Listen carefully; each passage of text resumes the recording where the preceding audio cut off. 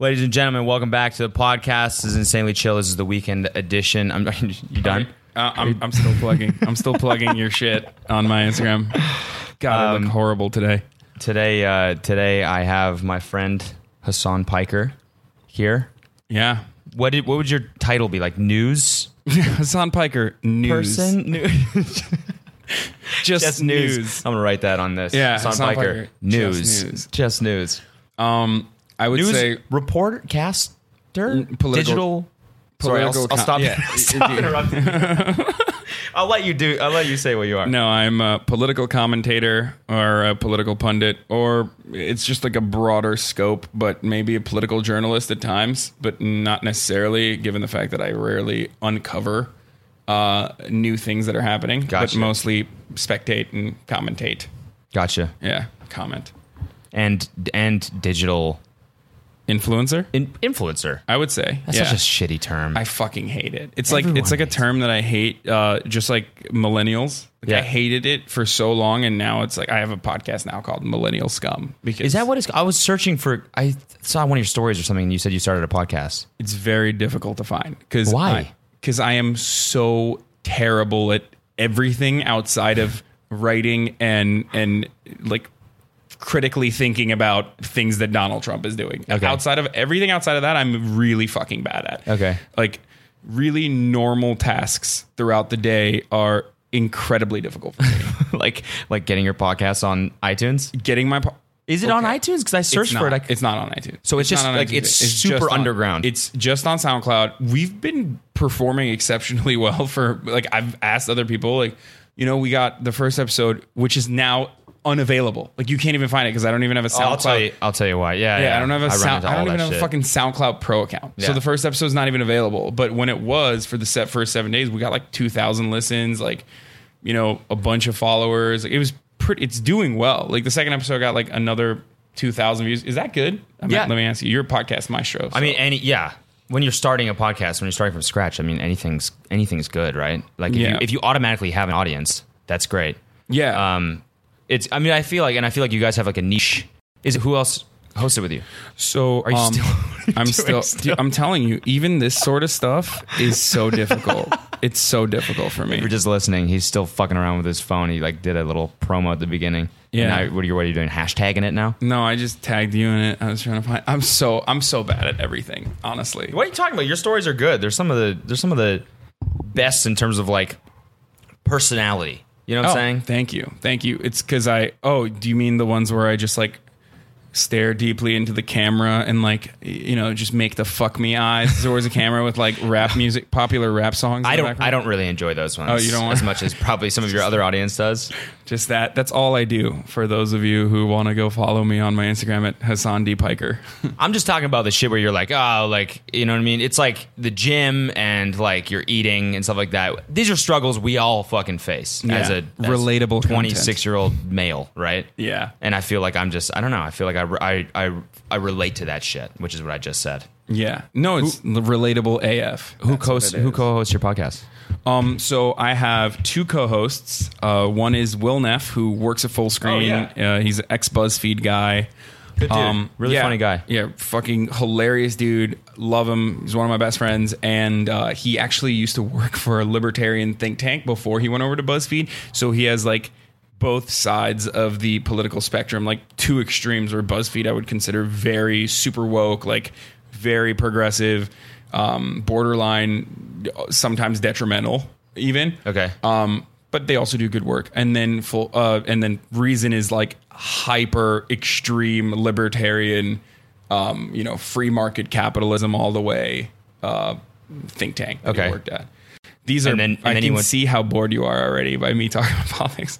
No, not at all. No, this shit like genuinely interests me. I just don't talk about it on my. Yeah. Usually, I just talk about like farts, and you know. Relatable. That's what I'm saying. Everybody farts. I fart all the time. Hell, I farted this morning. Yeah. You know what I mean? Wow. Yeah, it's a big one. You know what I would call you're brave.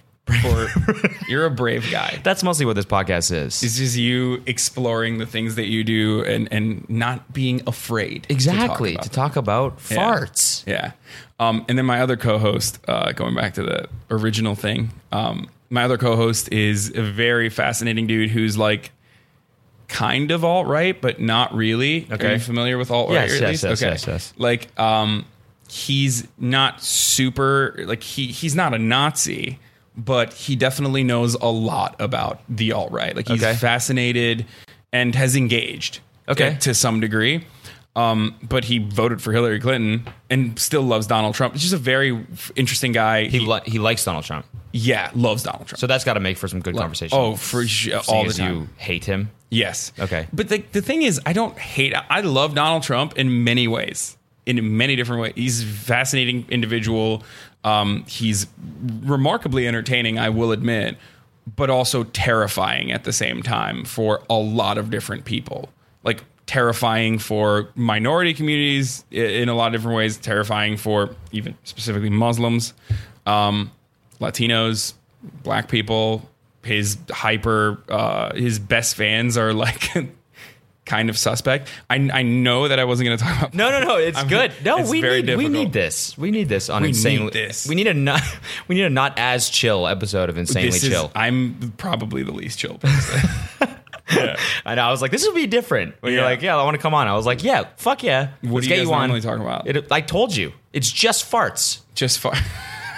That's it. That's the only thing. Yeah. No. I mean, we'll talk about politics sometimes. I'm not really a fan of Trump. No, never have been. I mean, I'm Canadian. You're international too, right? Yeah. Well, I'm a dual citizen. You are. I'm an American citizen, but I'm what is known as an anchor baby. Okay. Which is what? When your parents that aren't, or at least one parent that isn't an American citizen, gives birth to you in America, so you can be an American citizen. But your parents. Yeah, my dad's like Turkish citizen, has a green card now. My mom is a U.S. citizen. She got citizenship later on in her life, and I have dual citizenship. So where did you grow up? I grew up in Turkey. I grew up in Istanbul, and I grew up in Ankara, and Ankara is the capital. And then I came here 8 years ago because my entire life I was like, I want to go to college in America. Okay. Because I thought it was insanely chill. I was like, from what? Like, you watch like movies and shit, like American Pie. Like, this is embarrassing. Okay. But I'm unafraid to admit this. That's good. Just what this podcast is about. Yeah, you're like Oprah. That's who you are. The Oprah of farts. The Oprah of fart farts. jokes. I even watched the show Greek. Yes, I fucking watched that show too, man. I feel like nobody else watched that show. Yeah. What channel was it even on? I have no idea. I don't know how I found it. Yeah, me too. It. Me too. 100%. Yeah, very terrible show looking back at it now. That's hilarious. Dude, I tried watching it again, I think, like last year, and was like, this is so bad. I have no idea what I found interesting in the show, but I was the same age as you probably watching that, being like, this is what I want to experience. I feel that way, except I still think it has rewatch value, but I'm embarrassed to admit it, about Entourage. Oh, yeah. You feel that same way? I feel like it shouldn't have rewatch value, but it does. It totally does. No, Greek is way worse. No, Greek is 1,000 times worse. Yeah. It's 1,000 times more embarrassing, but Entourage is also somewhat embarrassing when you think about it. Like, yeah. You know what? A funny story. I saw like in real life, like walking across the street, and I was in like somewhere in Hollywood, and he's walking across the street, and the sun's going down, and I was like, I've seen this before on the show. Like, this just looks like a scene from the show. Just walking across some LA road, the glory of and glamour of Hollywood life. Yeah. You see randomly. That's the benefit of living in LA, man. Just see real life scenes from Entourage. You know how I know you live in a nicer apartment than me? Because of the giant green screen. No, that's very candles? social. No, I kind of have candles too. I'm not a fucking Philistine, okay? No, the blinders. What about the blinders? In Los Angeles, you can accurately depict someone's socioeconomic class by looking at their blinders. Okay. If you have next level upscale blinders like those, rather than the vertical ones that I have that I was bitching about on my Instagram story earlier this morning. And some people will relate and know what this is like when you live in a Los Angeles apartment. And there's a lot going on outside. Yeah. I don't know if this is picking it up, but this is the noisiest goddamn neighborhood. Oh, okay. For some reason, it's like at night it's like super quiet, and then as soon as the the sun comes up, it's like people with fucking leaf blowers and like doing construction right outside on nothing all the time. There's just a guy just like hitting a hammer on the sidewalk. What is going just on? Beep for no reason. I like it. It's the least chill, insanely chill podcast episode. But yeah, no, I have those vertical blinders that fucking break all the time. Have you ever lived in an apartment? I've never lived in an apartment with vertical blinders, but I know. Yeah, you know. Yeah, in college I did actually. Bourgeoisie. I mean, I know, son of a bitch. I know they exist. Yes, But they, I mean, like, do. I've never. God, No, me? God, no. Those things suck though. They fucking come off. They break all the immediately. time. They suck. They're so loud. Like Light They never breeze. stop swinging. Yeah, light breeze and they break, and then all of a sudden, because I live on the floor, like on the ground level, I can no longer masturbate without like 7 people walking by my room. Yeah, which is fine. I come immediately when that happens. Yeah, exactly. I get off on that shit. I look them in the eye. Yeah, As they- I'm like, the money shot. Dude, I kind of freak out about that because I got the room over here. Yeah. And I'm always kind of like, you know what I mean? You can sort of see up into it from the sidewalk. I've checked because I'm like a little bit paranoid. You Yeah. know what I mean? No, same. Sometimes, when I go to do the business, you get a little bit paranoid. I put I close the lid of my laptop so that, the government doesn't watch me. Do you have? it. Wait, hold on, Yeah, I got the little eyesight thing on there. Right here. dude. I just checked, you guys. Cody's compromised. First of all, like he doesn't even have a tab on his MacBook webcam. Should I have like tape on there? Dog. You think so? Fucking James Comey and Mark Zuckerberg have tapes on their motherfucking laptops. Like that was a moment that that was a transformative moment for me where I realized like, oh my God, James Comey was like on a fucking webcast or some shit. James Comey's the previous director of the FBI, for those of you who don't know. Very important figure with the Hillary email scandal, blah, blah, blah. But yeah, he's the director of the FBI and he's talking about cybersecurity on a webcast, and I see his fucking laptop in the background, and he had a tape over his camera. And it's like, oh my God, if he has tape over his camera, I need tape over mine as well. Jesus fuck, man. You probably have like some Russian black site is just like has 17 terabytes of you just furiously masturbating to fucking foot porn. Yep. Oh yeah. Just like, yep. Probably even more than that. Picking your nose. I'm just speaking from personal experience. Like, taking a poop and then masturbating while you're like, while I'm here, I might as well go on. I'm naked. Yeah, I'm already halfway there. Yeah. Dude, I bet you like if that's true, all of our videos probably are the exact. Probably all the exact same. Yeah. No, for sure. That's still fucking scary though. I'm gonna right after this. Yeah. I'm gonna put some tape. No. I'm kind of nervous right now. You're watching me right now. Probably the camera's pointed right in my face. It's like Guccifer is out there in Romania. Like, oh, yeah, it's my favorite Cody Co show.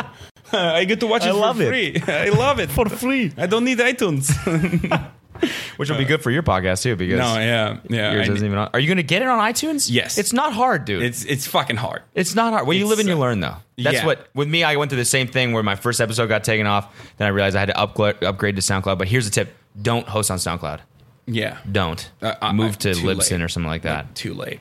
But No, but I migrated. I had mine on SoundCloud. Migrated the whole thing, so isn't I can help you through Libsyn? that. Don't you if have to want. pay for Libsyn though? You do, but Yeah, so you're that's gonna what have to pay for it. It's not that expensive. No, I know. I need to get a Patreon going. Well, originally we started it because my managers were like, "Yo, podcasts are tight. Everyone's doing it," and like I was like, "This is weird." I've been a podcast nerd for over a decade now, and people used to scoff at me and look at me like I'm a weirdo because I was listening to like early episodes of Joe Rogan Experience and like what the fuck with Mark Maron and NPR shit, and people were just like, why aren't you entertaining yourself with music in your car? Yeah. And now every manager and agent in Los Angeles is like, you need a podcast. It's the new book deal. Yeah. Like they're like, you need a podcast immediately.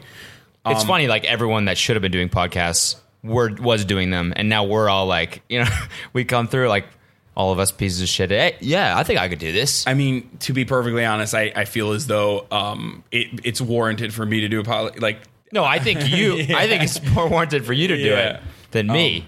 But yeah, but it's a lot of fun. I really enjoy talking for a very long time, and for the most part, and I'm sure you go through this as well, where it's like your videos are edited. And what I'm trying to get a point across.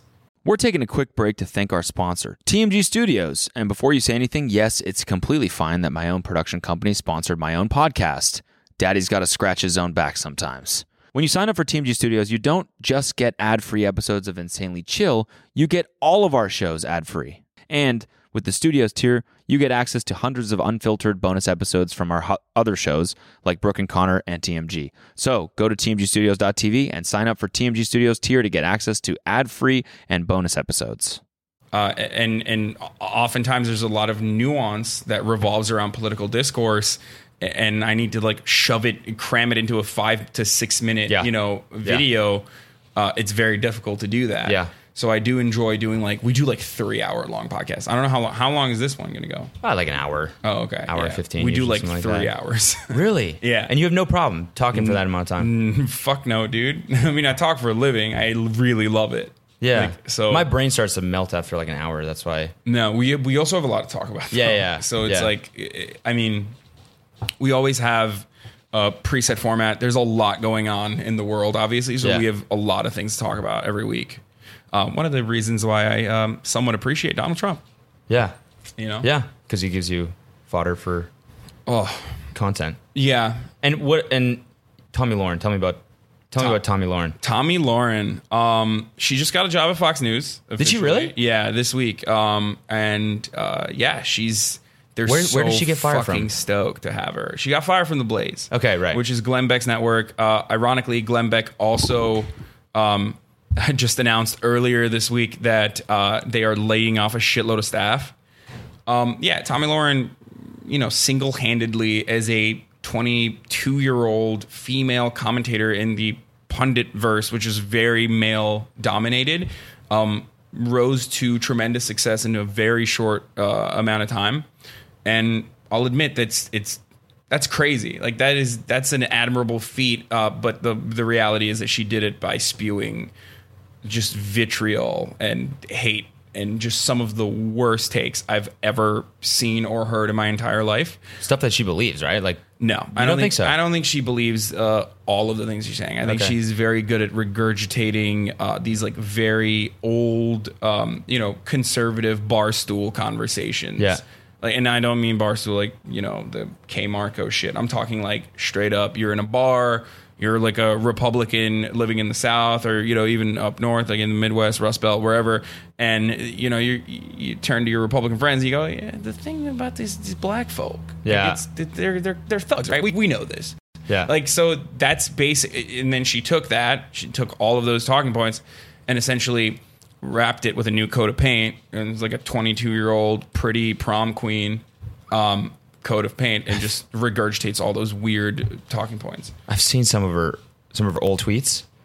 You know those? You ever seen those? Yeah, she's fun. She used to be fun. She's she used to just be a college girl. I smell sex and candy. Yeah. Just it's going to be a fun night. If you get me wet, I might, boy, if you get me wet, I might drown you. That's one of her tweets? Yeah, she tweeted that. Yeah. And just didn't delete it, or what? Of course she deleted it. Are you kidding me? These are all but nothing is ever deleted on the internet. Yeah. I know. People cache that shit so quickly, and they screen cap it on Twitter. You know what I mean? It's just funny how you can go from that, just a normal, just a college person. I'm a firm believer that people do evolve. I do think that people can change. I think so too. Yeah, I think that they can.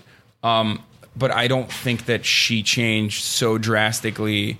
I think it was probably partially due to the positive feedback that she got for saying some horrific shit. Yeah. She's equated the fucking KKK to Black Lives Matter. And, but originally when she first tweeted that out a year ago, and then Trevor Noah had a conversation with her about it, and she was she seemed to be embarrassed by it. And now that's public. The public is the president basically said that 2 weeks ago. Yeah. So now that's a real thing. So I guess we're moving in a very weird conservative tangent right now after 8 years of social progress that we saw. Yeah. It's strange. Yeah. But yeah, I won't get too much into it. So I was just gonna say. I keep saying so much for not talking about politics. I know. No, I'm telling you, this shit it like interests me straight up. Yeah, I mean, this is my entire life. So like, I literally what you see on camera is what you get. Like, this is for the most part all I talk about. Yeah. You tweeted about the Daily Show. Was it today? Earlier, today. What do you think about the Daily Show? I got a lot of backlash for that, actually. Really? People were like, if I must choose between you and Trevor, I'm afraid I'm going to go with Trevor. No, I'm like, you can watch both. And like you don't have to choose. Like, we're still on the same team. I just said I'm disappointed genuinely with like the direction that it's heading. I think there is a rift between the Democratic Party right now.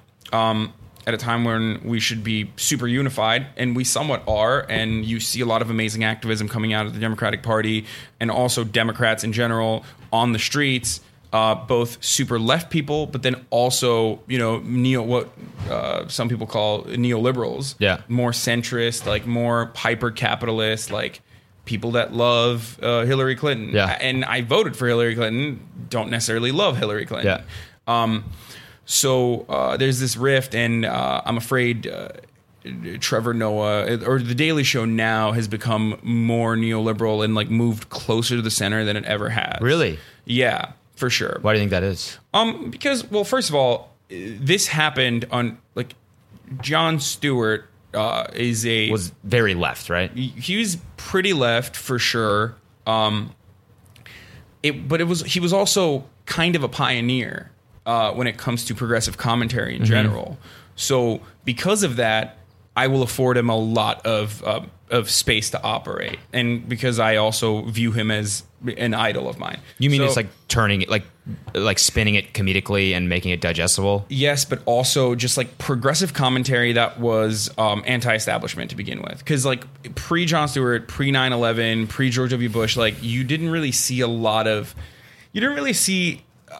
such open and biased criticism, with the exception of Fox News. Fox News has always been and always will be super biased, even though they personally somewhat don't like to admit that, which is weird. Like, I always admit that I'm biased. Jon Stewart would admit that he's biased.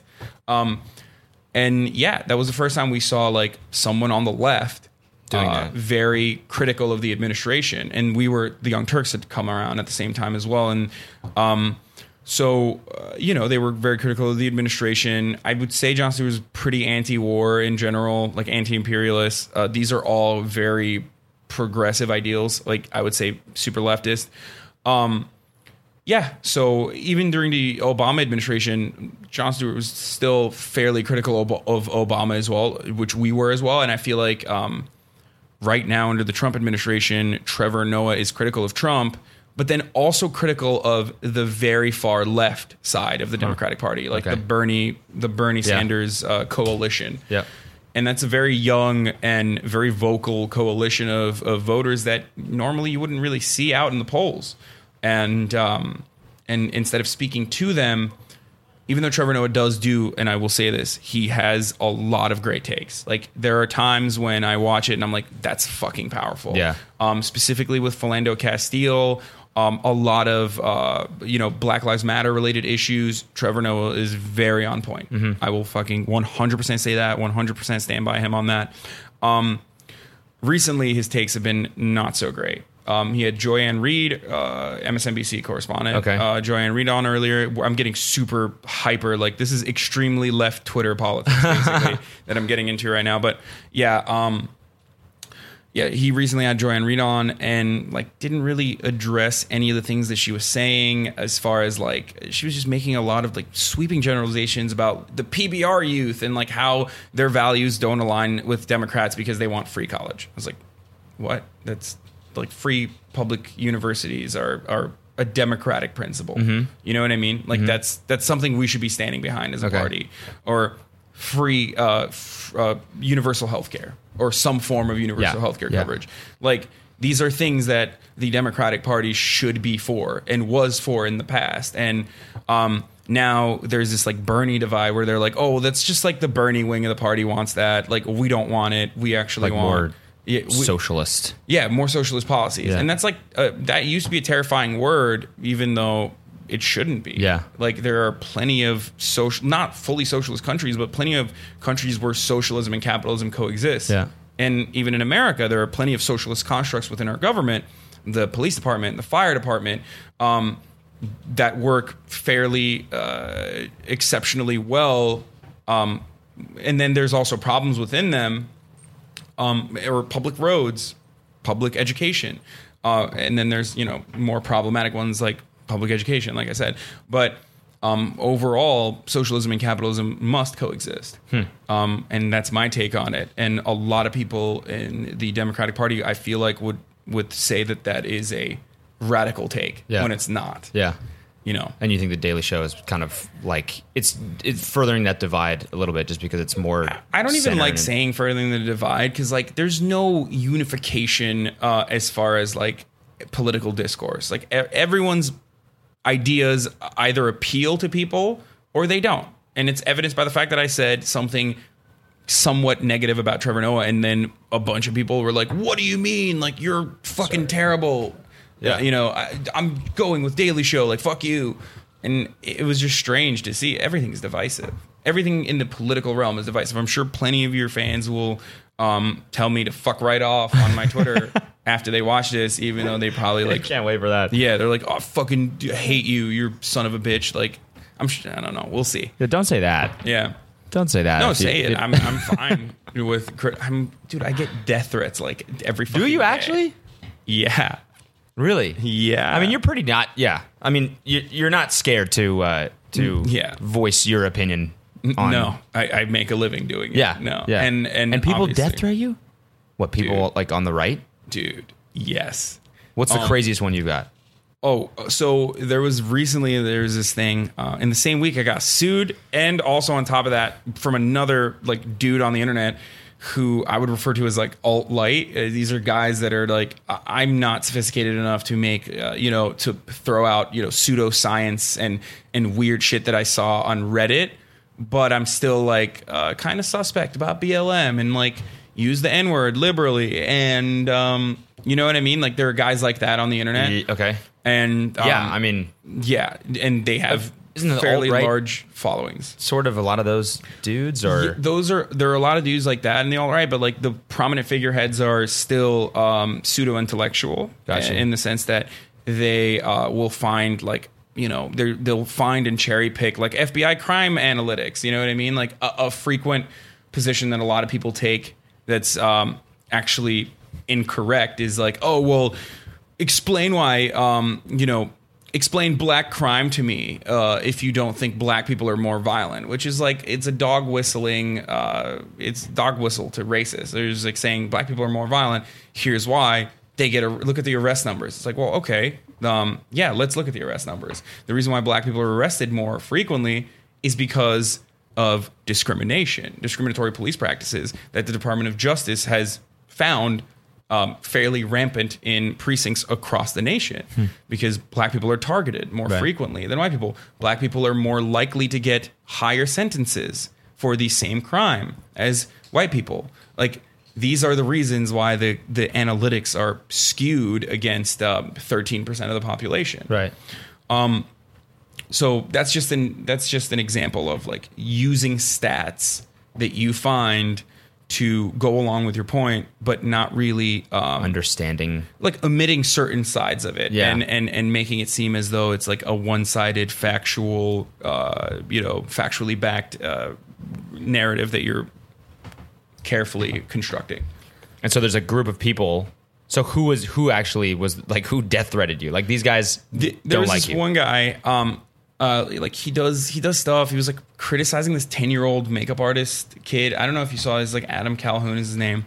He's from Chicago. And he just has like all these videos where he's like, this is how you like raise your kids like the right way. And then it's like, he just like slaps his son in the mouth. He's like, yeah, fuck yeah. What? Like, let's drink a beer. Like, it's just, I'm exaggerating a little bit, but if you go and watch his videos, you'll see what I mean. Like, and then it's like raising your sons the wrong way, which is the liberal way. And it's like, giving his like making sure that his son wears protection when he's riding a bike and stuff like that. Like it's just funny. Like I don't know why is that so wrong. Helmets are a pretty leftist thing. No, I know. It's like I know. Movie recording has been stopped. Yeah, that's what it is. So anyway, I don't know when it actually stopped. By the way, the movie recording. It stopped like right now. You just got it. Oh fuck. God, I'm good. Yeah. Anyway, so stuff like that. And then he was like making fun of this 10-year-old makeup artist on the internet. He's like, this is what's wrong with America. Like rampant homosexuality. Like what the fuck? Like, and it's just like, why won't he go and what happened to throwing a baseball around or, throwing a football around or learning how to fish? It's like, what do you mean? Like you can fucking be a makeup artist and still want to do those things. Also, there's nothing wrong with like being a 10-year-old who fucking is expressing his creativity or sexuality in a different way. Yeah. And I was like, that's not what's wrong with America. Like, you're what's wrong with America, you fucking bully. Yeah. And he freaked out. And like for 48 hours, he was like on his Snapchat, like, I'm going to fuck you up. Really? Saying shit like, go and fuck him up. He has like 300,000 followers on Snapchat, like millions of followers on Facebook. Like he was personally directing them to attack me. Both on my social media and also in general, right? And like threatening me, saying like, I'll pay you $10,000 if you come out to Chicago. I'll fly you out to like say the things that you said on your video to my face. Like I'll fuck you up. If you. So you did a video about him. I did. Yeah. Okay. I did, and I could see the fear in his eyes when he realized like, oh, like all he does, he has no original content. Like all he does is like shit on Tommy Lahren and Donald Trump all day. It's like, well, dude, that's still original content. Yeah. Like, what do you mean? Yeah. Anyway, you're an influencer, bro. Figure it out. But.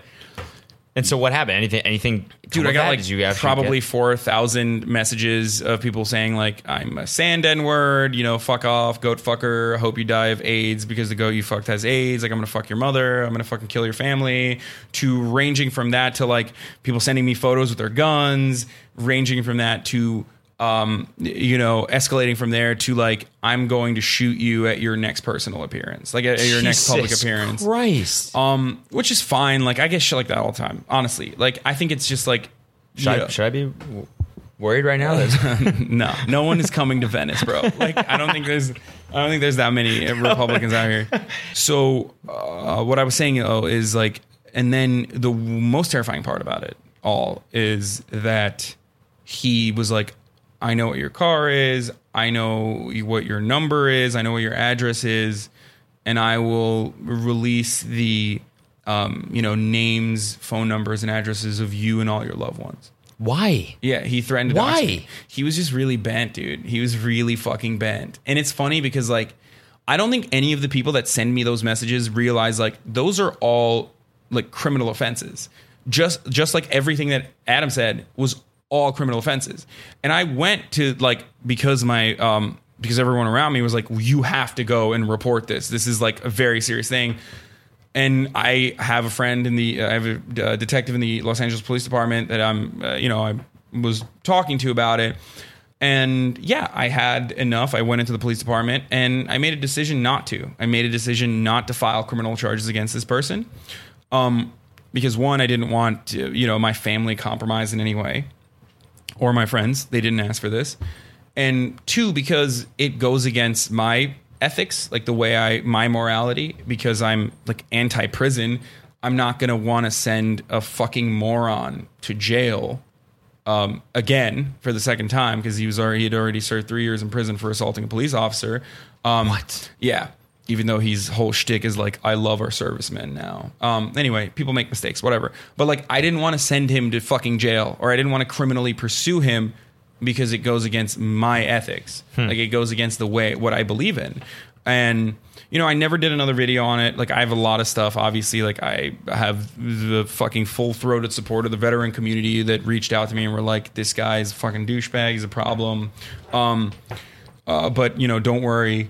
But I didn't do anything with that because I was like, let it go. Just fucking let this dude, blow off his steam and be done with it. And it's de-escalated at this point. So hopefully it doesn't ever get to that point again. But that was like a big thing for like 2 weeks. I was like, well, I might literally have some fun, because it was happening right around Charlottesville too. So race tensions were high. Yeah. You know what I mean? Yeah. And it was a weird experience because it was never that much at the same time. It's normally just like people are just like, I hate what you said, so I'm going to kill you. It's never like 1,000 messages at a time. You know what I mean? Like it's it was crazy. My inbox was like crazy to get that angry over like criticism. Like you're on the internet. Like this is people have especially when you're an extremist like that. No, people have profound influence over I think we probably don't really understand that, but we do have a pretty solid amount of influence over the people that watch us. I mean, I get it. I love and admire and adore the people that I watch and that I'm entertained by. So like I understand the other side of it. I do. And that's why I'm somewhat critical of influencers or YouTubers that oftentimes take it too far. And it's not like thought policing or it's not joke policing, but it's like you do have, and I'm referring to PewDiePie here. Okay. You do have 55 million fucking subscribers. Most of them are like 14 all around the world. And even if you don't realize it, you have a responsibility, whether you fucking like it or not, to ensure that the things that you're saying are, of course, not curbing back your humor. Yeah. But the things that you're saying aren't like, might not lead to terrifying consequences. Yeah. And unfortunately, it's become this like weird conversation around free speech on the internet where either you're like a free speech absolutist, which I am, and I get criticized by some in the left because of it, or you're fucking, you want censorship. You want to censor everything. You're a thought police. Like, you can't be on our team. And then this whole like free speech conversation has like turned a lot of young people on the internet over to the alt-right. Like, they just like, they get introduced to it. And and then they start watching other YouTubers that are related to that are having similar conversations, and then they kind of get sucked into it because they're like, oh, I kind of like this person, like he's cool. Yeah, like who is someone that not PewDiePie. No, PewDiePie is like the first step in faultless in that capacity, to largely faultless in that capacity. I would say it's guys like, and this is getting fringe, but like Sargon of Akkad is one. Okay. He has like a sizable following. I think he's like 500,000 subscribers on YouTube. Like there's like all of these classical liberals or like these thinkers. They're all logical, like they're all logic and reason folk. Who who use the most logical fallacies out of anyone I've ever been entertained by. But they have they have pretty sizable followings, and they grab you by they suck you in with an anxiety that you might have, right? And if you're young, you have, let's say, a lot of pent-up sexual frustration. So they start, like, the pickup artist community is a big reason why this is so... And this is a piece I'm actually writing right now, so it's, like, something I've been studying also, both personally and extensively for the piece. But they use your anxieties, maybe sometimes not even willingly, like, sometimes inadvertently. And not on purpose. They use your anxieties... Because they're probably not even really aware of them either. Some of them are. They might. Some of them definitely are, for sure. And like you see that with guys like Baked Alaska, who are like fucking neo-Nazis. You know what I mean? Like they are on, they're on group chats where I mean, this is all like, what's the fucking? That dude is the worst, by the way. I know. It's so funny. He used to work at BuzzFeed with Will. Like I know. Yeah. Look, what I was saying is like they prey on people with anxieties, probably not like a televangelist would, but they prey on people's anxieties by creating like relatable content. And then it's like 3 episodes about sexual frustration and like why women are the worst, let's say, right? And then another episode about free speech, and then another episode about libertarian thought. And then all of a sudden you're like 4 episodes, 5 episodes in, and then like the 6th YouTube video is like white genocide. Let's talk about it. It's like, whoa, what? It's like, where did this come from? Yeah, I know. You're like, what? I mean, I don't agree with that. Wait, let me just give it a listen. And then they're like, this is shit. He's using facts and logic and reasoning, so white genocide must be happening, right? And a lot of gamers on YouTube are fucking like feeding into that alt-right pool of talent basically without realizing. Yeah, what's the fucking YouTuber's name? God damn it. He's like the Persian guy. He's like half Persian. Joe something. I don't know. There's a lot of people like that. And I get where they're coming from as well. I absolutely do. Because I was a fat, nerdy Dota player when I was growing up. Yeah. Like, I was a nerdy fucking kid. Really? You played Dota? Oh my God, like crazy, dude. Huh. Like, there's like a Swedish song that we used to sing to our the Visita had event. Isn't that Base Hunter? It might be, but it was like before it was Base Hunter or something. I think it was like they weren't like popular. Base Hunter came to a college party that I had. Oh, really? We played at my college. This was like 5 years ago. And then came to like a late night later and was like just like the most washed up person ever. But it was like my childhood was like Base Hunter. Like I used to fucking love Base Hunter. Dude, I mean, look at fucking that whole industry's crazy. Like it just fucking sucks you up and then just like throws you out and you look like a wet rag. Yeah. Like Avicii. Yeah. That dude was like 18 that's one of when the he got into it. Stories ever. Yeah. Didn't he? I mean, I don't know if this is a rumor or whatever. Crippling heroin addiction. Is that what it was? Yeah. Huh. Yeah. Because, like, think about it, man. That's how addiction works. Like, you start off with, like, light stuff, and then you're like, I really like to party. My entire career is about partying. And, like, you have this, like, 18-year-old from some Nordic country all of a sudden become the most fucking famous person on the planet as, like, DJs are the biggest celebrities all of a sudden. Yeah. Everyone's getting residencies. Like, you're getting paid, like, $500,000 a night to, like, just fucking press play. And that's what DJs do.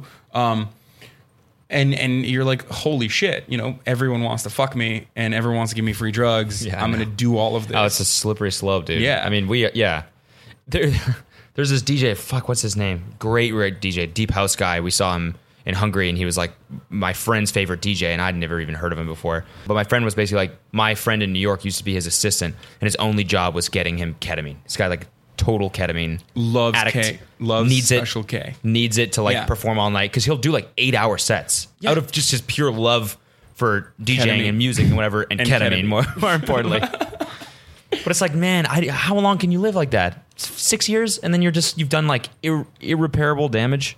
Yeah, for sure. And, it's just like you go to rehab like 7 times. And then at what point do you have to realize like, oh, wow, like I kind of have a problem. Yeah. Like, maybe I should stop ketamine. Yeah. Like weed's cool. Like alcohol is fine. Let's not do heroin so frequently. Maybe. Easy for you to say. You're not a DJ. Yeah, that's true. That's true. I don't nearly get the amount of pussy that DJs exactly. do. Like, I don't think anyone finish does. A good set. Yeah. Hook up with a super hot girl. What is there left to do? Yeah. Heroin. Yeah, I know. I totally get it. So it's I like, get it. It's just like this ramping up of pleasures, and I'm a hedonist as well, so I kind of understand it. But, Yeah. As am I. Be a little careful. Anyway, so so you're talking about Dota players. You understand where that ideal comes from. Yeah, like I get it. If you're a white guy, if you're like a nerdy white guy, and you've been bullied your entire fucking life, right? And then all of a sudden you think that the internet is completely against you because you're a white male, and like you think that the internet is absolutely like all the vocal, extremely social justice warrior people on the internet represent the entirety of the country. Yeah, then you're like, what the fuck? I'm also a victim. Are you fucking kidding me? And then these guys are like, yes, you are. Come to us. Let's tell you why the institution is the real problem. Yeah. Everyone is out to get you, and like you can't have sex not because you don't deserve it or not because of anything that you've done or any of your personal traits or your personal problems, but you can't have sex because women are bad, because they hate women, dude. They hate women. Society. I know, it's very weird, but look, I was a very horny teenager. And if you're a fucking very horny teenager and you're like, why can't I have sex? What the fuck? And then there's like this other horny seeming guy on the internet that you all of a sudden, because you're watching him, think that he knows more than most people do from his pulpit. You assume that what he's saying is right. And if he's feeding into your anxieties, you start trusting him because he's telling you what you want to hear. And then, for every 4 videos that he tells you, like, here's how to pick up chicks, this is why, we should never have refugees in the country. Like, this is why we should curb back on immigration. This is how to pick up chicks. This is how to pick up chicks. Yeah. By the way, women are awful. They suck, and this is why refugees shouldn't be in the country. It's like, oh yeah, yeah. You can't get laid because of female hypergamy, and also white genocide, like, is a real thing, and like socialized medicine, cultural Marxism is the true reason why you can't get laid. It's like, what? Well, how did we get to that? How do we get to communism from not getting pussy? Yeah. So yeah, it's funny. It's like one of the things we rip on the alt-right for. It's like, just go hang out with a girl, but it's like, that's even shitty, dude. I know what I mean? Like, what's the guy, Michael Rappaport or whatever? You see his video on Twitter when all the Charlottesville riots were going on? Oh my God. Okay, first of all, I think Michael Rappaport is one of my favorite people on the planet. He's hilarious. For not the right reasons. Hilarious. I think he's unaware of, like, how he comes across. Oh, really? He's like a Boston, fucking... Yeah, no, for sure. He's like a very old school guy. He's like, yeah, these fucking social justice warriors, but then also these fucking alt-right. Like, he's just like that guy who's like... your whole style is chump. He's literally said that. No, I just think Michael Rappaport is funny because, like, he shit on Chapo Trap House, which is like a podcast that I really love. Shout out to Chapo Trap House. No, he was just like, they were making fun of him. And he's like, who are these fucking guys over? Is he fucking social justice? These coffee slinging, these like cold brew drinking fucks. Yeah, that's a great impression. Oh, thank you. I try exactly like him. Yeah, no, it's actually Michael Rappaport in the studio right now. Holy shit! Yeah, oh my god. Oh my god, is that Michael Rappaport? Yeah, motherfucker. I play the bartender in every movie I have ever been in, or a cop. Dude, except now he's the fucking dad in that Netflix show. Oh, he is? He's in it? Wait, is that about the kid that's on the spectrum that's like trying to find love? What's the show called? I don't know. I thought you were referring to Bill Burr for us. Bill Burr for a second. I mean, it's basically the same. Yeah, I know. They sound the same, too. They do. But he's like, so Michael Rappaport posts that video when the riots were happening or whatever. He's like, these tiki torch holding fucks. Yeah. Why don't you? Well, like, don't you have anything better to do? It's a Friday night. Go out and get to third base with a girl or second base or whatever. And I started just laughing my ass off at that. Yeah. And then I was like, that's the whole reason these guys are fucking so frustrated. I genuinely believe that. I think sexual frustration plays a big part. I think sexual anxiety plays a big part. I think another part, when you get older and you have responsibilities, another big part is economic anxiety, for sure. And then you lash out when the combination of those two things get to you. And these aren't, I'm not saying that these are, I'm not trying to minimize the impact of how devastated these communities are, no matter what their race is, right? Like, if you're living in the Rust Belt and your whole family is like addicted to fentanyl, and the factory shut down 2 decades ago, and there's no jobs. There's no jobs out there for you. Like, you don't know what the fuck you need to do. And there's a guy who kind of says things that you want to hear, Donald Trump, and he's a demagogue. And he's like, we're gonna make America great again. It's because Mexicans are rapists. And he's like, oh shit, it's not my fucking fault that I can't find a job. Like, it's actually, and by the way, I'm not saying that it's his fault. I'm not saying that these people are completely at fault for being unemployed. Like, of course, there are economic realities that play a massive part.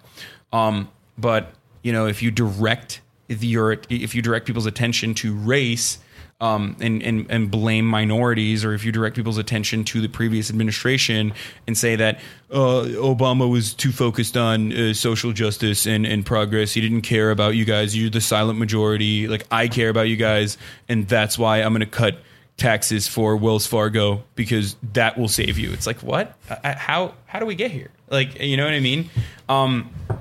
And yeah, that's pretty similar to what these people on the internet do, which is like, you're poor because other people are taking advantages that should be afforded to you because your government doesn't care about you. You can't get laid, not because you have, not because of your personality or because of your outlook or anything like that. You can't get laid, or your unrealistic expectations, let's say. You can't get laid because because feminism, because society has rampant feminism, and that's the cancer that's not letting you get laid. Yeah. And then they're like, oh, also date rape is chill. Like, it's like, what? Yeah. It's like, well, no, it's called persuasion. Okay. How was so you went to school? You went to Rutgers. I was going to ask you where you went to college. Where did you go to college? Duke. Oh, you went to Duke? Yeah. Bourgeoisie. So I've never had the vertical blind. Yeah, you've never. Of course, you went from Duke straight up. Oh yeah, you worked for like a lot of fucking good tech companies. Yeah. Now that I think about it. Yeah, I was a tech guy for a while. No wonder you have no fucking vertical blinds. Are you kidding me? I was like trying to do journalism at like a digital startup, fucking living off of like 2-week-old chicken for like 2 years. Hey man, when I quit being a software engineer, I went through that period too where it was just like I was just making no money on YouTube and whatever. No, I totally understand. I know. I'm not saying that you didn't go through any financial. I know. Yeah, I'm sure like the 2 weeks where you didn't have a job, you only had guys. Cody couldn't drive his Tesla for 2 weeks. Yeah, exactly. Because it was in the charge. Because it was in the shop. Yeah, it's fucked up. I'm just kidding. It's not. Yeah. How is it? How did you get involved with the Young Turks? So I interned there first, and also the CEO and founder is my uncle. Mm-hmm. So it's it's a classic case of nepotism. Okay. Now, originally, no, he was like cheap labor. I'm on board with that. Like he's like, I'm not going to pay you shit. Yeah. Which he didn't. And he was like, you're going to do biz dev for us. You're going to, because I started on the other side of the campus as well. Yeah. So I did biz dev for TYT. I did a number of things like, took us out to market. We were at CAA at the time, like took us to WME and a bunch of other agencies, whatever. And then I also set up our entire advertisement sales and operations. Okay. That was awful, to be honest. Like I didn't realize because I was finally making money off the commission, like off the sales I was making and bringing in. And at the fucking age of like 22, because this company had no like previous ad sales structure, like I was able to have a lot of freedom because they were like, we don't know what the fuck's going on. You need to figure it out. We're not going to pay you anything. You can only make money if you actually bring in money. And I like set up this entire system. And but I was also allowed a lot of liberties that most 22-year-olds were not, as far as like bringing in clients, like doing things that would be deemed unorthodox. Like I would get my sales. I mean, I'd get my buyers like pussy. Like I not like buy them prostitutes, but like I would take them into events. I mean, that's the normal business procedure. Yeah, like, I would like whining and dining your clients. Yeah, but instead I was like, oh, you have a cute date. Like, let me take you to a Grammys party that you normally wouldn't be able to get with any other. I knew what my strengths were, so I was playing to that. And it was great. But I realized I fucking hated it only after I left that side of the business, and then I moved over to the on-camera side like 2 years ago, full time. Really? Yeah, I was always producing on the side because I was genuinely like. Obviously, I was genuinely into it, and the content structure I already had pre-established in my mind. Like, what I'm doing right now is basically like what I wanted to do from the start. Okay. So I just started kind of like saying, "Hey, this is a startup. There's a lot of like horizontal movement. You can just like kind of move to a different space if you want to for free." Which is very true. Yeah, and I did that for free. I was like, I'll produce content for you guys for free, and then I was like, I'll host content for you guys for free. And you're like, oh. And then I was like, no longer in sales. Let's do this. Like, pay me for this. And now you write too? You write for them too, right? Yeah. Okay. Yeah. So you just hosted before, and then now you're actually like writing. No. Content? I was writing back then too. Okay. Like my content style was different than anything else that was on the network. I was writing on and utilizing like this green screen and this like utility closet as a studio basically. And they were like, this is almost at no cost to us. So yeah, sure. Go forward. And then they were like, here, take over Facebook. It's like a platform at the time that they didn't really understand. They didn't really care too much about. And this was like right before Facebook video blew the fuck up. Or like right around the time it was blowing up.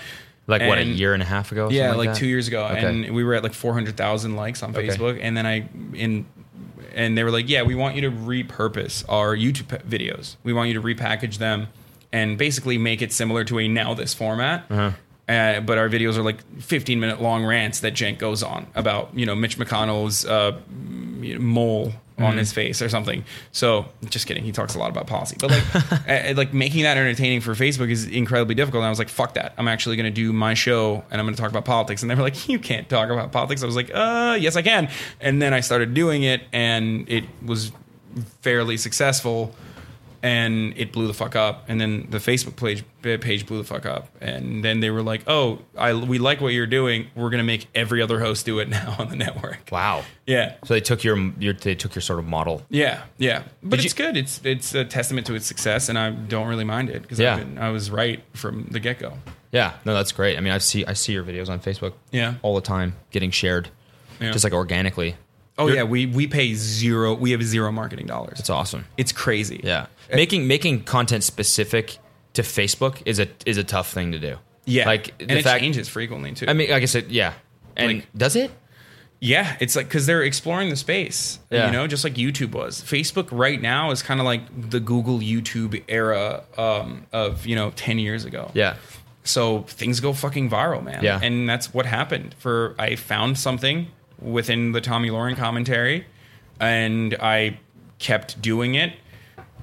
It was rather easy. It was a lot easier than writing, 15-minute videos on the perils of industries prone to monopolization. And how I would have shared that Facebook video. Yeah, it's like no one, like only 30,000 people were watching that. And then this is what I realized, like in January 2017. I was like, I'm gonna Tommy Lauren had done another video. It was like a Muslim ban video. I was like, what the fuck? Like, why are people sharing this? Like, this is so awful and so full of hatred and based in zero facts. And it's just fear mongering. And it's terrifying for the Muslims that live in this country.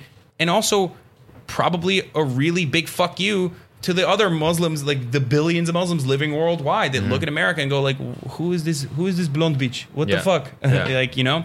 And I did a Muslim ban video by myself. It got like a couple million views. And then the next day I was like, fuck this. I'm going to do a rebuttal video to hers. That one got 20 million views. 20 million on Facebook? Yeah. Holy shit. And then I had previously done like a rebuttal video before that on Simon Sinek, who was like, millennials are actually garbage and also buy my books. I'm Simon Sinek. Yeah. And I think I saw that one actually. That's the reason George actually approached me full screen. It was like, I fucking love that video. And that one went like kind of viral. So I was like, this rebuttal style is great because it's a vehicle to deliver the same exact information that I had put in my Muslim ban video, but through a different lens. Yeah. And it was the same exact information, but now 20 million people had watched it rather than like 4 million. Yeah. And I started doing that. It's funny. I do the same format. I mean, like obviously not political, but it's like people love seeing other people get roasted, especially when they don't when they're like on the other side. Yeah, when you have the opposite opinion of someone else, people love to see them get taken down. I mean, it's the same thing. People love roast videos, like the whole thing, dude. But you know what's interesting? Of course, I looked to the internet. I looked to the people that were creating videos of me in that style, and that's why I did it. I took their format and I just like kind of made it 100 times better. And did you have people doing that about you? Oh my god, I still do. Really? All the fucking time. There is this Hasan takedowns? Oh, if you look that up on the internet, there's so many. And the majority of those people, and one of them is Sargon of Akkad. He's like the most notable one out of all of them. Like they do like 45-minute takedowns, and it's not like heavily edited at all. They just sit around and they like pause and unpause and watch the video and like give their analysis on it. And it's just such a shitty fucking format, but it's still very successful. So I was like, I'm gonna do this for other movie stop recording. I was like, I'm gonna do this for other people. And I started doing it. And because I'm not afraid and don't hide behind like some sort of moniker or like a mask or anything like that, because a lot of people on the internet within the alt-right communities will oftentimes hide behind like a secret identity because they're afraid of like getting fired from their jobs or being like lightly into the ethnic cleansing. Yeah. So, and people resonated with it because a lot of people shared the similar views that I did. And I realized that. Yeah. And that's why I kept doing it and doing it for other things. And here we are. What's next? What are you working on next? I have a couple production things going on right now. The thing is, like, I'm fairly new to the Hollywood side of everything, so I don't really know where that goes. Like, I have generals. Like, I've been doing generals. Nothing ever happens from a general. Yeah, okay. Like, I've been doing generals with like production companies for fucking so long now, and I don't really know where that goes. I have like 2 production deals right now, like with offers from one and like networks that are interested already. Because political content is like very popular right now. This is like kind of hush hush stuff, but fuck it. Like, this is the first place I've ever like talked about this openly. But yeah, so there's that. You know, I'm doing the podcast. Like, I just am building out a profile. I'm just doing things that I admired other media figures were able to do and take advantage of the internet. And like, even though I vehemently disagree with the transformation of Joe Rogan now and like what he has become. Why? He is like the perfect example of the guy who feeds all right. Really? Oh, dude. Oh my God. Look at fucking John Ronson, one of my favorite authors and journalists. Friend of Joe Rogan. Joe Rogan was a big friend of our podcast as well. Like, I mean, not podcast, sorry, of the Young Turks. He used to have Anna on all the time. I've met him. I've had like long conversations with him after. Joe Rogan? Yeah. Oh, okay. Fucking awesome dude. I was like obsessed with his podcast. Obsessed. Like, it was great. This was like fucking 4 years ago, 5 years ago though. You know, like, I never was like, oh, he's the most clever intellectual I've ever heard. He's not, but he admits that. Like, he's a fascinated guy. He's a curious guy. Yeah. And, but unfortunately, he takes everything at face value and he believes everything that people tell him when they're on his show. And when you have a bunch of these alt-right guys come on, which he has on all the fucking time, like, he's just like, he slowly starts thinking like, oh, these guys they're my friends. I think they're intellectuals. I like what they have to say, so I think they're right. And he like kind of merged away a little bit from our kind of progressive, and is like fully invested in like that classical liberal way of thinking, and like brings on guys all the time from that. And like people, and like when John Ronson was on, he's like, wow, half of your audience he tweeted something. He's like, half of your audience is UFC fanatics, and then the other half are neo-Nazis. Really? He's like, everyone is extremely anti-Semitic in your audience. Like, yeah. I heard, he used to be, like, to me, like, big time liberal, right? Joe Rogan? Never. He's really? always, so Joe Rogan has always said that he's a libertarian. Okay. But Joe Rogan also does not understand that he has a lot of very progressive ideals. Like, he has mentioned that he thinks, universal healthcare should be a right. Like, healthcare is a right, and that's like that's as progressive as you get. You're more progressive than the majority of politicians in Congress, if you think that. Like, that's a big point of contention within the Democratic Party, and it's just now changing, right? Like, Kamala Harris, who's a Democratic, like, is the number one Democratic, like, young gun that everyone is on board with the exception of, like, a bunch of, like, the Bernie people up until recently, just announced that she is supporting Bernie Sanders' Medicare for All in Congress. She's going to be co-sponsoring it. And, like, that's huge. And that is extremely progressive compared to the rest of the political landscape.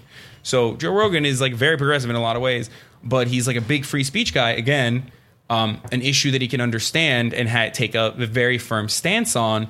And then he thinks like that means that the rest of the people that are free speech, like he's had Milo on a fuck ton of times. Like Milo really? Yiannopoulos. Oh yeah. I watched the one with Ben Shapiro. What do you think of him? I love Ben Shapiro. Yeah, I actually like him too. By the way, disagree with him on everything. Okay. Like, I think his brand of politics is borderline what we would consider in popular culture as evil. Mm-hmm. Like his libertarian, or like his, I guess he's a minarchist, or he is an anarcho-capitalist kind of. Like, he's like a big free market guy. Big free market guy. The stuff that he talks about as far as like institutionalized racism does not exist. Like, these are things that I'm very much against. Mm-hmm. But I'm referring to Ben Shapiro as a as a person who is just a very good orator, like he is very good at delivering information, and delivering his point across and attacking the other side in a very smart way within debates. And even if people don't really understand what he's saying, they're like, oh, well, he sounds smart and he's triggering liberals, so we really like Ben Shapiro. I also like Ben Shapiro. I get his appeal for sure, even though I disagree with him vehemently. And I think he is oftentimes like conflicted himself because he has a big chunk of alt-right people in his audience, but he's very Jewish. He's Jewish. Yeah. How are you going to have fucking neo-Nazis in your audience if you're Jewish? You know what I mean? And it's alt-light. That's alt-light. That's the Steve Bannon way of thinking, even though he doesn't like Steve Bannon either. He left Breitbart. The alt-light way of thinking is like, Judeo-Christian values, not just white Christianity. Judeo-Christianity, like that's important. The Bible says Israel is, the promised land and needs to be protected for the second coming of Jesus Christ, yada, yada. There's like a biblical implication. Ben Shapiro has like a bunch. I think he himself is conflicted. I don't think he likes Donald Trump very much, but I'm sure he understands that Donald Trump serves as a purposeful distraction as, the Republicans in Congress pass like all of these fucking, anti-regulation legislation at insane speeds. And like no one fucking talks about it. It's crazy. Like repealing Dodd-Frank, for example. What's that happened? So it was Obama era regulation that they put in the aftermath of the 2008 financial crisis. Okay. I am getting deep into politics right now. Are you ready for this? Sure. Okay. Sure. You're like, fuck, we're going to cut all this out. Let's fucking do it. So we're at an hour and 6 minutes. Okay. By this point, anyone who is not interested in politics has already turned it off. So. Okay, good.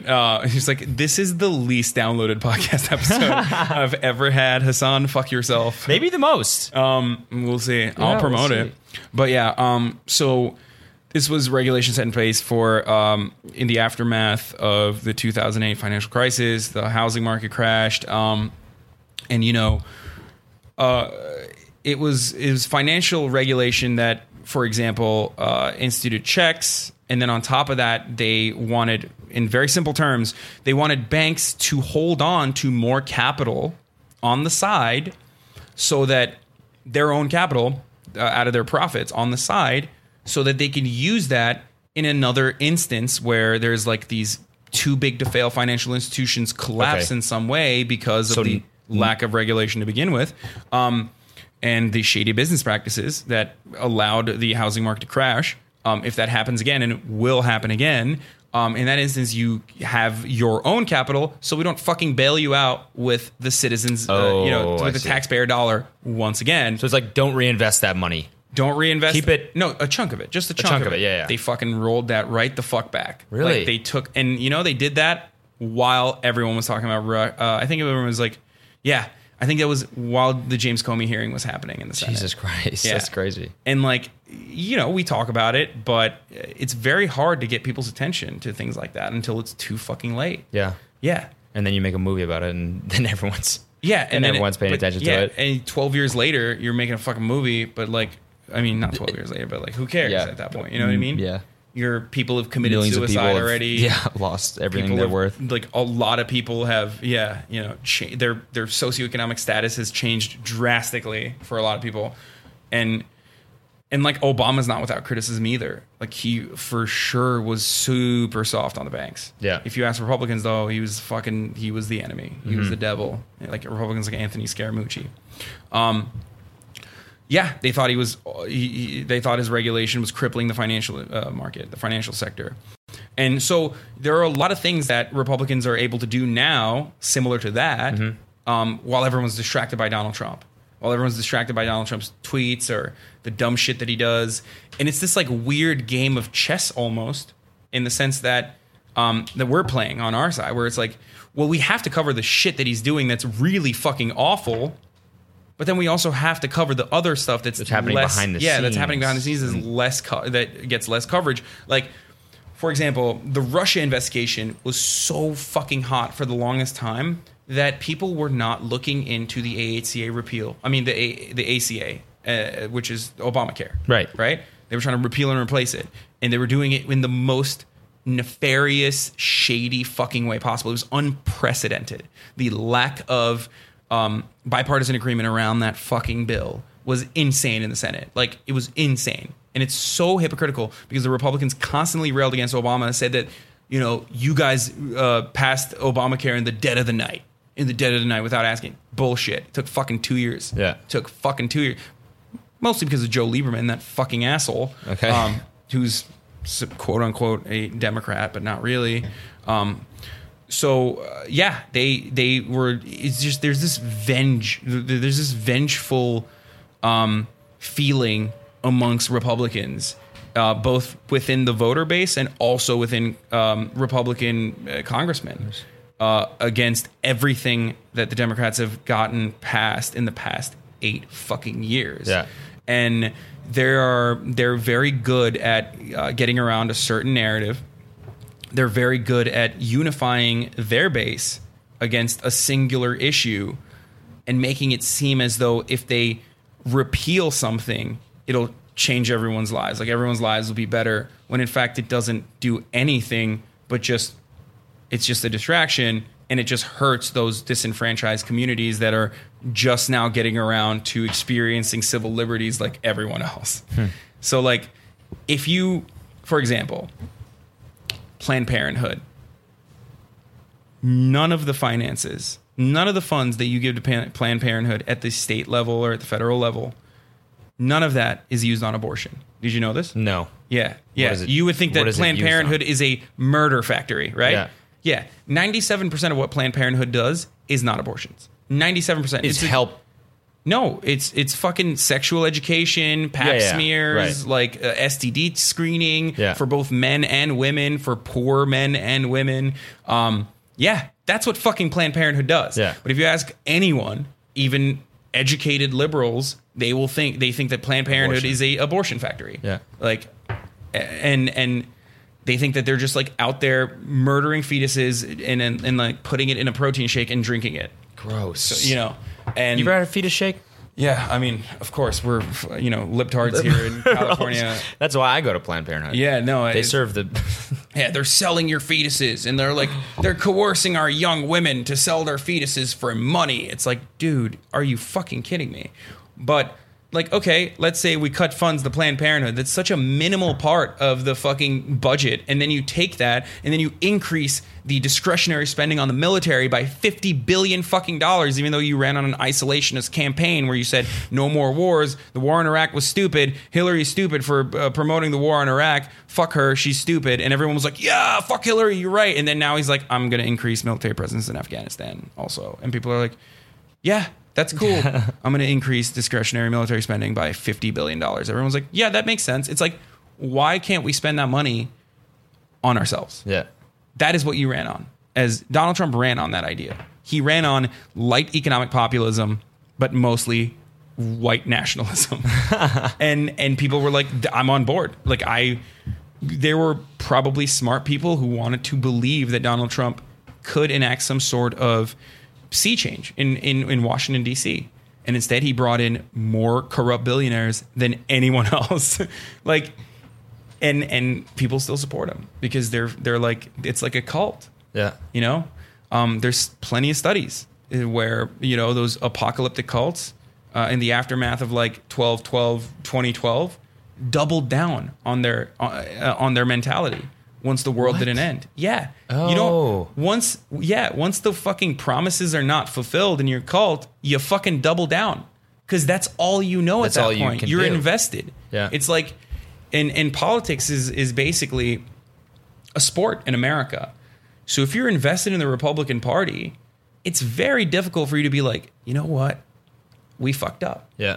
And it's so difficult to say, you know what? We fucked up, that even Donald Trump is not enough to say that. Because it's embarrassing. And it's admitting defeat. And yeah, it's hard, man. It's hard. It's hard to see the realities. It's hard to leave your religion. You know what I mean? Like, it's very hard.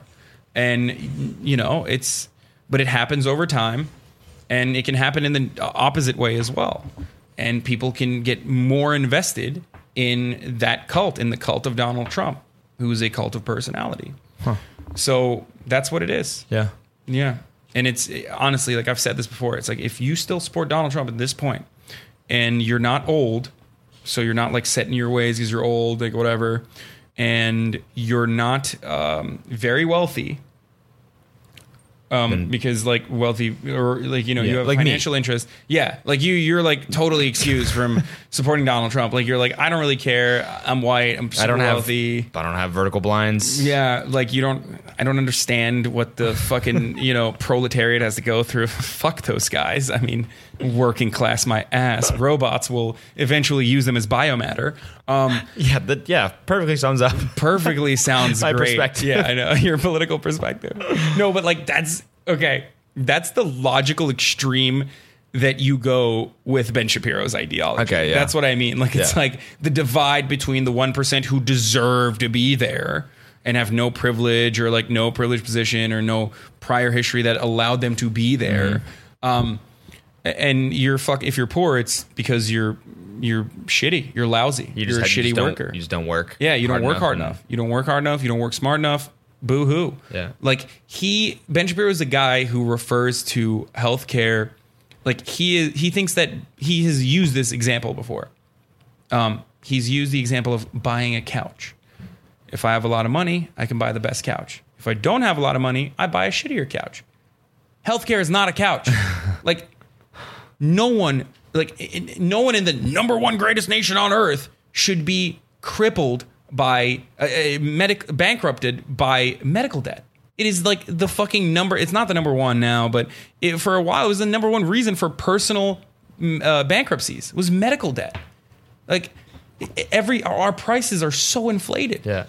A lot of that is because the government will not fucking regulate the pharmaceutical industry. Yeah. And they think that it's because, you know, we'll cut back on innovation. Like, fuck no. That's public funded research that Mercer and I mean, not Mercer, sorry, that's a different family. Like fucking pharmaceutical corporations just take public funded research and slap on fucking some makeup and figure out how to market that properly to you know, and they do obviously put additional resources into research and whatnot and research and development, but like we're not going to stop innovating because fucking government is regulating prices, like pharmaceutical industry prices. The reality is, or the government's regulating the insurance industry more, or we are offering a better way to, you know, we have Medicare for all of a sudden, and then you can have Medicare Advantage, which is like private insurance on top of Medicare if you want. It's not going to fucking curb back innovation. That's ridiculous. Mm-hmm. Like people aren't, even in that instance, people are still going to want to make more money and they're still going to want to innovate. That's why capitalism and socialism should coexist, is what I'm saying, is a regulatory force. Mm-hmm. So your outlook can't be that, you know, healthcare is like buying a fucking couch when on the other side, you're dying. Like if you don't have a couch, you sit on the ground. If you don't have healthcare, you either die or you don't go to the hospital because you don't have enough money to pay for this shit. Yeah. Or you fucking do go to the hospital, but then you ruin the rest of your you ruin your entire lineage, basically your financial history completely by going into a personal bankruptcy because you had to pay for cancer treatment. Yeah. Like that's not moral. That's not economically feasible. That's not smart economically either. Uh-huh. But people still assume that it is because they get paid by these corporations. Like they get paid by pharmaceutical industries. Even politicians that we love, they all do. And that's a fucking problem. Yeah. I've moved from so many different topics. There's just so many things that... I'm having trouble.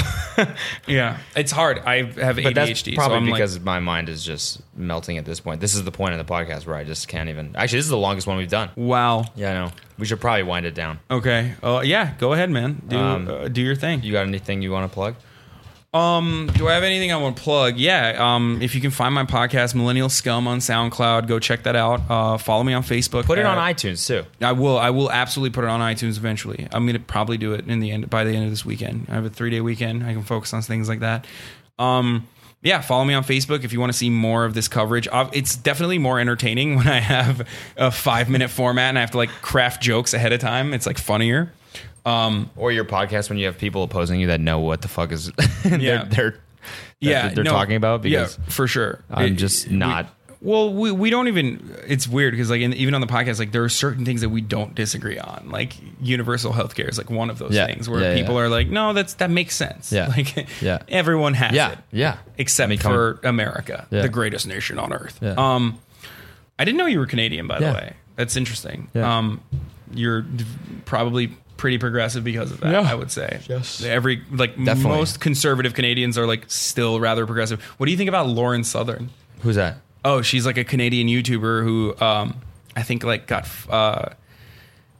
canned from Patreon with a bunch of other like super right wing people for trying to fund the European Defense League. What? European Defense League is like is a fucking group of neo-Nazis that were that bought a boat and sailed it to the Mediterranean so they could get refugees, and 2,000 of them already like die fucking every year, I think, while they're trying to cross into Europe, while they flee their like tyrannical dictatorships or war that we have largely caused in that region. They wanted to fight off these refugee boats, these migrant boats. What? Yeah, and Lauren Southern, a Canadian, was like, yeah, no, let's raise funds for that. She's a YouTuber? Yeah, she's a Canadian YouTuber. She's fairly famous in the alt-right community. She's very famous in the alt-right community. Lauren Southern. Lauren Southern. Okay, yeah. I'll look her up. That's crazy. Yeah, she's Canadian. Fucked up. Yeah, she's like 22-year-old Canadian who's like, oh my God. I love the idea of drowning migrants. Like, I love it. Dude, your battery died. Holy shit. Damn. That's never happened before. Damn. Good shit. Well, good shit. I'm sorry if it was remarkably boring.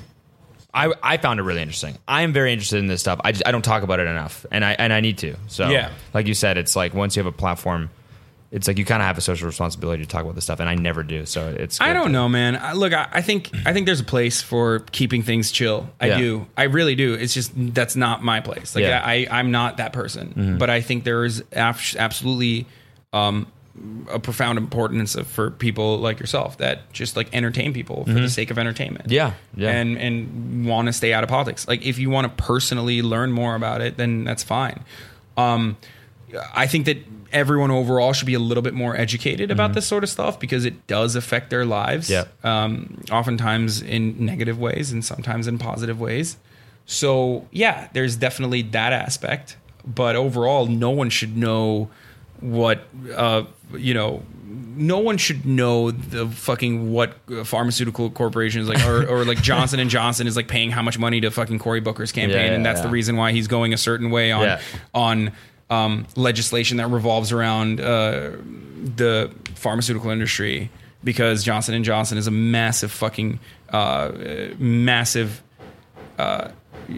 company in New Jersey. Yeah, like that's too, like, I mean, I guess people should know that. That's important. It's interesting. It's interesting. People should know that. But like people should understand why politicians make certain decisions. Yeah. People should be more educated. Yep. And but overall, people should be able to escape those realities as well. I do believe that. That's why I watch a lot of anime and play video games. Do you watch anime? I do watch anime. Do you? No, I want to get into it a little bit. I heard Death Note is really good. Oh, it's very good. I haven't seen the live action Netflix one yet. I've heard that one's bad. Everyone was saying that was bad. Anime live action is really bad all the time, usually. Except for like Matrix, which was Ghost in the Shell ripoff. But oh, really? Yeah. So, yeah. Anyways, let's wind it down. Instagram, Hasan D. Piker. Hasan D. Piker on Instagram. On Twitter, it's Hasan the Hun. Hasan THEHUN, like Attila the Hun, Hasan the Hun. And I do a lot of videos on Facebook. You can find them on YouTube at The Young Turks, but mostly if you want to see all of my videos, you should go to my Facebook page, which is Hasan Piker on Facebook. Word.